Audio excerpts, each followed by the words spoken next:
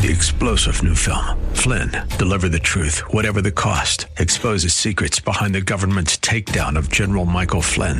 Flynn knew what the intel world had been up to. He ordered the first audit of the use of contractors. This set off alarm bells. He told the truth. He was the most dangerous person for Donald Trump to hire. They had to get rid of Flynn. Flynn, deliver the truth, whatever the cost. Available now. Watch it today. Go to salemnow.com. salemnow.com. This is Victory Lane with Reverend Lawrence Gray Sr., Associate Minister of Grace Bible Fellowship, Antioch, California, where Kirkland A. Smith is the senior pastor. Now, Victory Lane.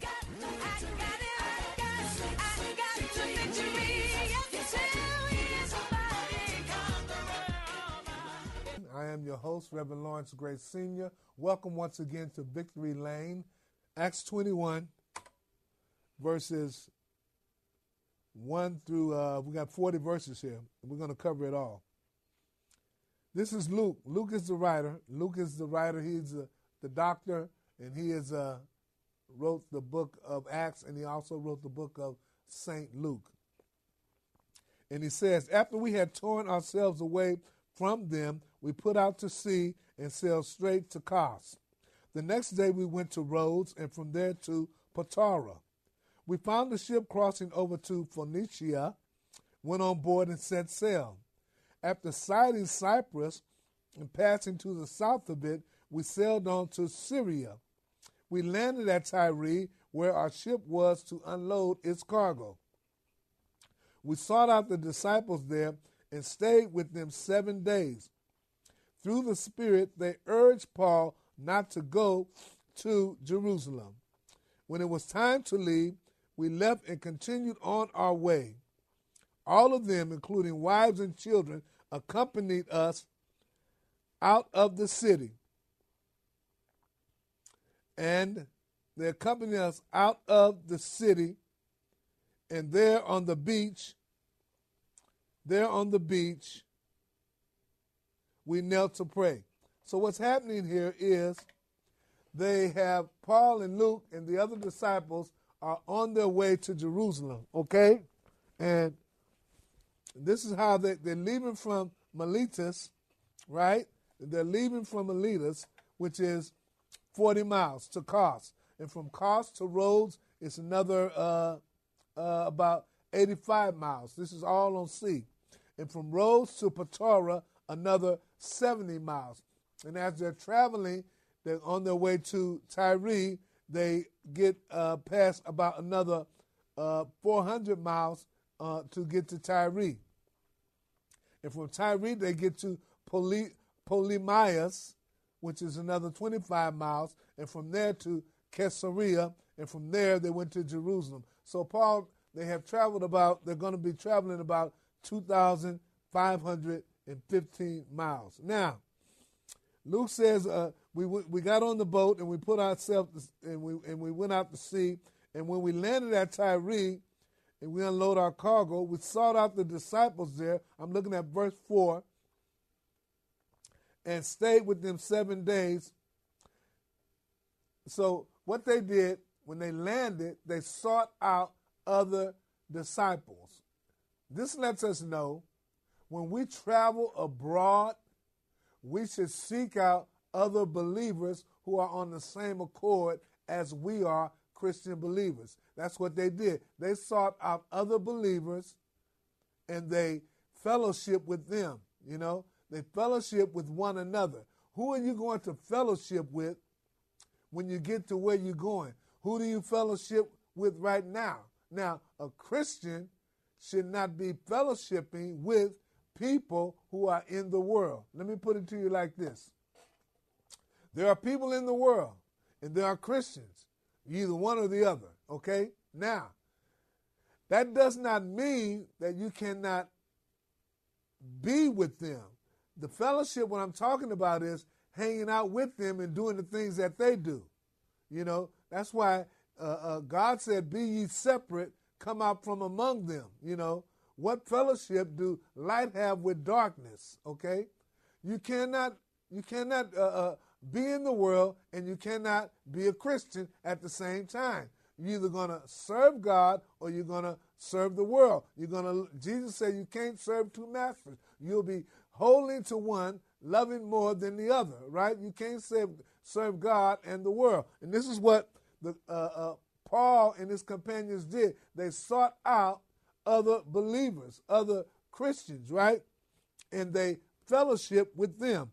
And when I say fellowship, they broke bread, they prayed, they fellowship, they had church together, okay? When you go out abroad on a vacation or abroad visiting, wherever you go, and you want to fellowship with someone, I'm talking to Christian believers, you fellowship with those who are in the body of Christ, right? That's what the Bible says. Do not be unequally yoked with non-believers. In other words, we shouldn't be hanging out in the world. You are not in the world, be not of the world. You are not in the world. So if you're in the world and you came out of the world, then you need to stay out of the world, okay? Because at the same time, when you do that as a Christian, what you send is mixed messages to someone who might want to be a Christian, right? I put it to you like this. You go and you hang out with somebody at the club and at the party, et cetera, and they're not a Christian, and they see you, and they know that you are a Christian, and they look at you as, are you for real, or are you a fake? Are you a hypocrite? Huh? Because you supposed to let your light so shine before men to glorify your Father, right? You supposed to be a royal people, a holy nation, separate from those who are in the world. And at the same time, let me tell you, Christian, what you display to the people of the world, when you fellowship with them like that, you become a stumbling block. Let me tell you that again. You become a stumbling block for someone who might want to come to Jesus. Let me put it to you like this. You go to the club, you hang out with them, you drink, you smoke, whatever you do with them, and then you leave, then they say, that's why I don't go to church now. You see that brother? You see that sister? They go to church every Sunday. They go to Bible study, Sunday school. They're always up in the church. And look at them, hanging out with us. That's why I don't go to church now. And that's when you become a stumbling block to a person who might be a believer or might want to change their lives, but their reluctancy is because you are displaying the lifestyle that they're living. A hypocrite is a Christian living the life of a sinner, or a hypocrite is living the life of what he's supposed to be living, what he preached to be living, what he says he's living, but he lives another thing. Okay? Now, let's continue. Now, I'm in verse 4. They sought out the disciples there and stayed with them 7 days. Now, this is what happened. Through the Spirit, they urged Paul not to go to Jerusalem. And when it was time to leave, we left and continued on our way. All of them, including wives and children, accompanied us out of the city. There on the beach, we knelt to pray. So all of the believers whom they are visiting has accompanied them to the beach, to the ship, and they all fellowship, and they knelt and they prayed. They prayed for their well-being. They prayed for each other. They prayed together, right? That God would give them traveling grace and arriving mercy. Because Paul is on a mission. Understand, he's doing something that has never, ever been done in the world before.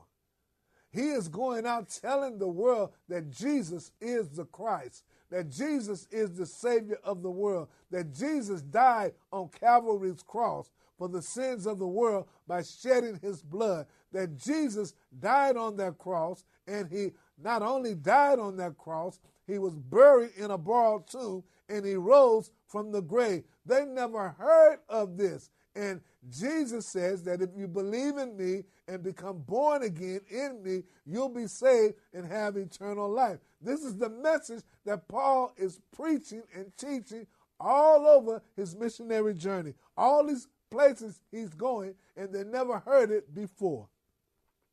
Now, let's continue. We're going to go through verse 6 through 11. After saying goodbye to each other, we went aboard the ship, and they returned home. We continued our voyage from Tyre and landed at Ptolemais, where we greeted the brothers and sisters and stayed with them for a day. Okay, so when they got to Ptolemais, that was about 40 miles on the sea. And from there, leaving the next day, we reached Caesarea and stayed at the house of Philip the evangelist, one of the 7. We traveled another 40 miles. Each time, Paul is traveling from town to town, from place to place. He is preaching and teaching the word of God about Jesus Christ.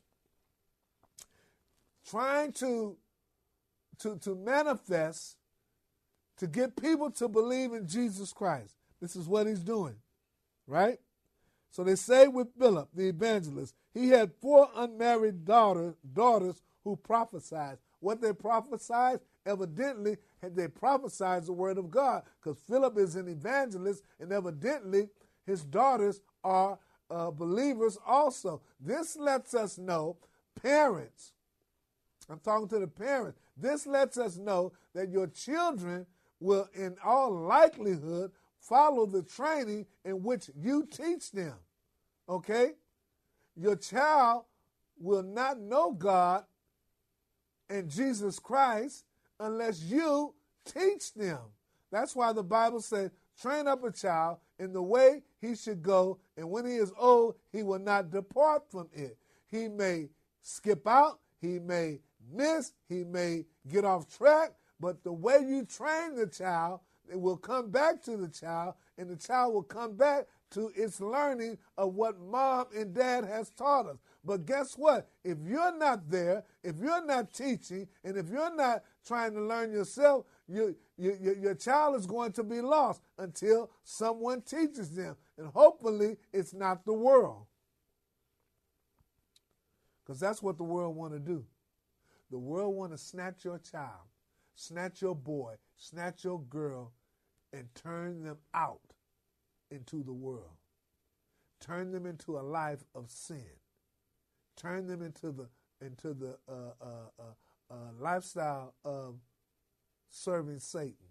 Okay? The Bible says your enemy and your enemy, the devil, walks around as a roaring lion, seeking whom he may destroy. Jesus says he is the prince of darkness. He has come to steal, kill, and destroy. That's what the devil does. Steal your soul, kill your body, and destroy your life. You have to be careful that your children don't get caught up in the world, because this is what Satan wants to do. But Philip had 4 unmarried daughters who prophesied, and evidently he taught his daughters about God. Verse number 10. After we had been there a number of days, a prophet named Agabus came down from Judea. Coming over to us, he took Paul's belt, tied his own hands and feet with it, and said, the Holy Spirit says, in this way, the Jewish leaders in Jerusalem will bind the owner of this belt and will hand him over to the Gentiles. So Agabus, the prophet, is telling Paul, when you get to Jerusalem, this is what's going to happen. They're going to bind you hand and feet and hand you over to the Gentiles, the non-believing Gentiles. For what? To destroy you, to kill you. Agabus is warning Paul, if you go to Jerusalem, something bad is going to happen to you. Huh? That's what he's telling them. Now, we can be assured that God will protect us and keep us from all hurt, harm, and danger when we are walking in his will, doing what he has assigned us or called us to do. Paul has been called on a mission. And here's Paul's response. He knows his calling. He knows what he's been called to do. Check out what he says. Luke says in verse 12, after we heard this, we and the people there pleaded with Paul not to go up to Jerusalem. Man, don't go up to Jerusalem, man. Don't go there, Paul. They're going to kill you, Paul. Don't go to Jerusalem. They're begging him and pleading with him. And then Paul answers in verse 13. Paul answers and says, why are you weeping and breaking my heart? I am ready not only to be bound, but also to die in Jerusalem for the name of the Lord. Let me put it to you like this. Paul says, I'm ready to give my life for what I believe in. I'm ready to die for Jesus Christ. He said, I'm ready to die. He said, for me to live is Christ and to die is gain. In other words, I live for Jesus, and if I die, when I die, it doesn't matter. I'm going to gain because I'm going to be with him anyway in heaven. Jesus put it to us like this. When you are called as a missionary, and everyone listening who's a Christian are and is a missionary. A missionary is simply this: one who tells another about Jesus Christ, one who tells another that Jesus saves, one who tells another that Jesus is the Son of God, one who tells another that Jesus shed his precious blood on the cross called Calvary for the sins of the world, one who tells that Jesus died on that cross, one who tells that Jesus Christ was buried in a borrowed tomb and rose from the dead after being dead 3 days. One who tells about Jesus that he is the Christ, the Son of the living God. And one who is a Christian tells another that Jesus came to seek and save that which is lost. And if you believe in Jesus and you are born again, when you die, you will have everlasting life. One who tells that Jesus is Lord, that Jesus is the King of Kings, he is the Son of God, he is Lord of Lords. When he rose from the grave, he said, all power in heaven and earth is in my hands. When he rose from the grave, he took the sting out of death and got the victory from the grave when he rose from the grave. The last enemy that Jesus conquered was death. When he rose from the grave and said, all power in heaven and earth is in my hands. Paul says, Jesus says this.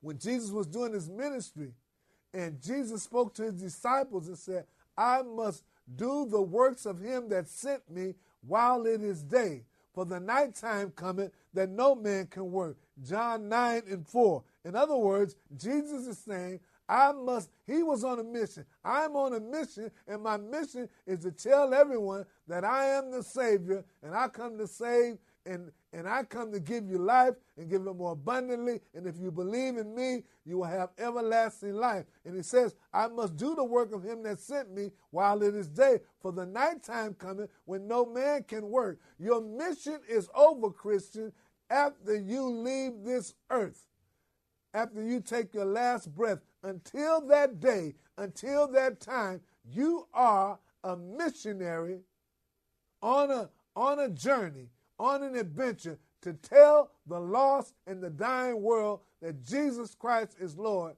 that he saves to the utmost, that through Jesus you can have everlasting life. So they're telling Paul this and say, Paul, don't go down to Jerusalem.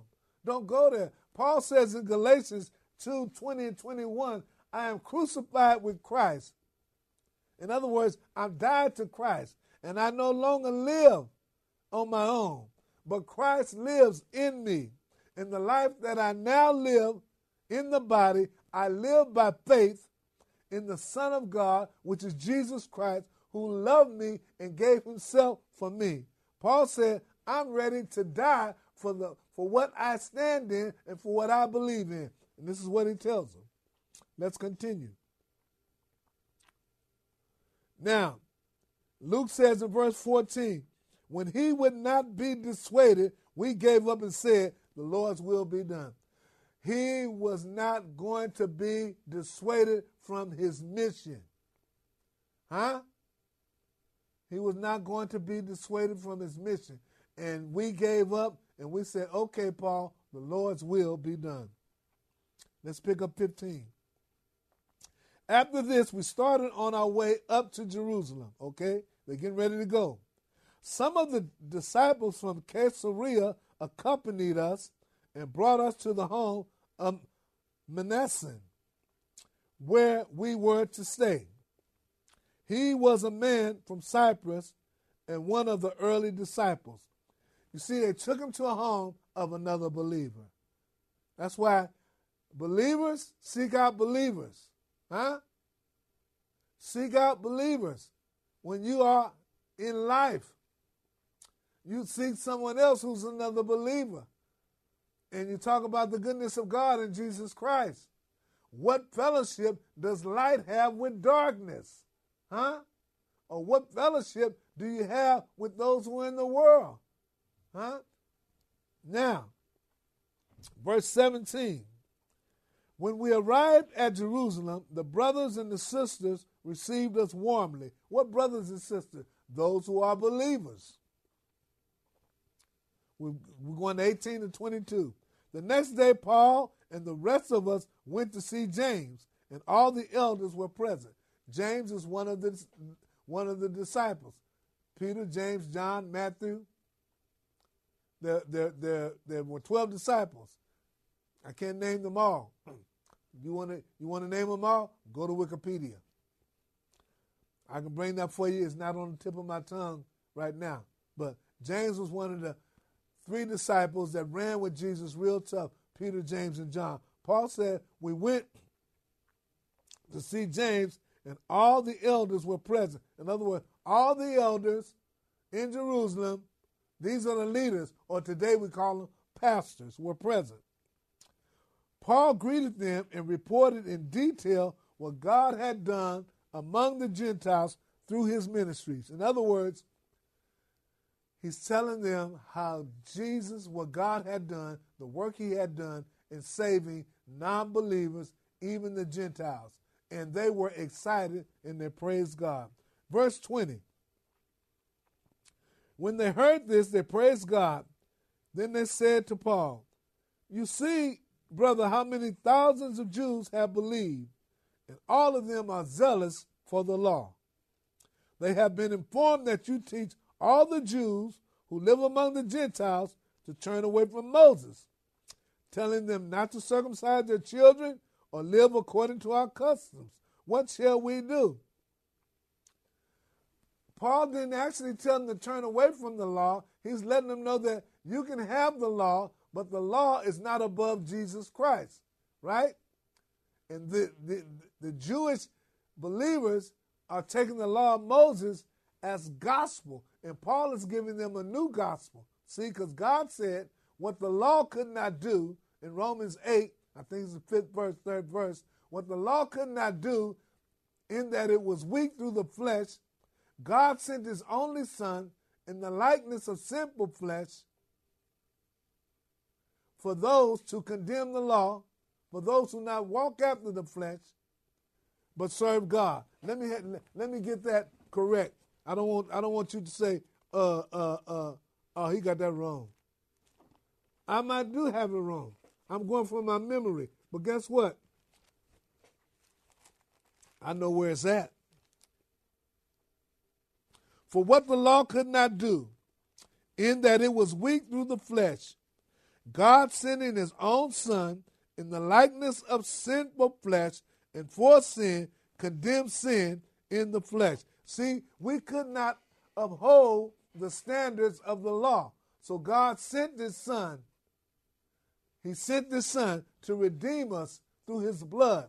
Because what the law could not do, in that it was weak through the flesh, there was absolutely no way that mankind could uphold the standards of God's law in the Ten Commandments, okay? Let me put it to you like this. Put it to you like that. There's no way we could do that. We kept sinning. We kept messing up. Oh, yeah, it's God's law, but we couldn't hold to the standards of it. So God sent his son to redeem us from the law through his blood. We'll see you next week. We pray that you will join us again at Victory Lane. Join us next week as Reverend Gray continues his teaching on the Book of Acts. You can hear all Reverend Gray's teaching on the Book of Acts at gospel1190.com. 3-star General Michael J. Flynn, head of the Pentagon Intelligence Agency, knew all the government's dirty secrets. He was one of the most respected generals in the military. Flynn knew what the intel world had been up to. He understood its funding. He ordered the first audit of the use of contractors. This set off alarm bells. The explosive new documentary, Flynn, Deliver the Truth, Whatever the Cost, uncovers the facts behind this scandal. Flynn told the truth. He was the most dangerous person for Donald Trump to hire. I find out the worst enemy that I'm going to face in my life is right here in America. They took my assessment and they wanted me to change it. And I was like, I'm not changing it. They had to get rid of Flynn. With in-depth interviews, archival footage, and never-before-seen personal records of the man behind the headlines. I just felt like I was drowning. Flynn, Deliver the Truth, Whatever the Cost. Available now. Watch it today. Go to salemnow.com. salemnow.com.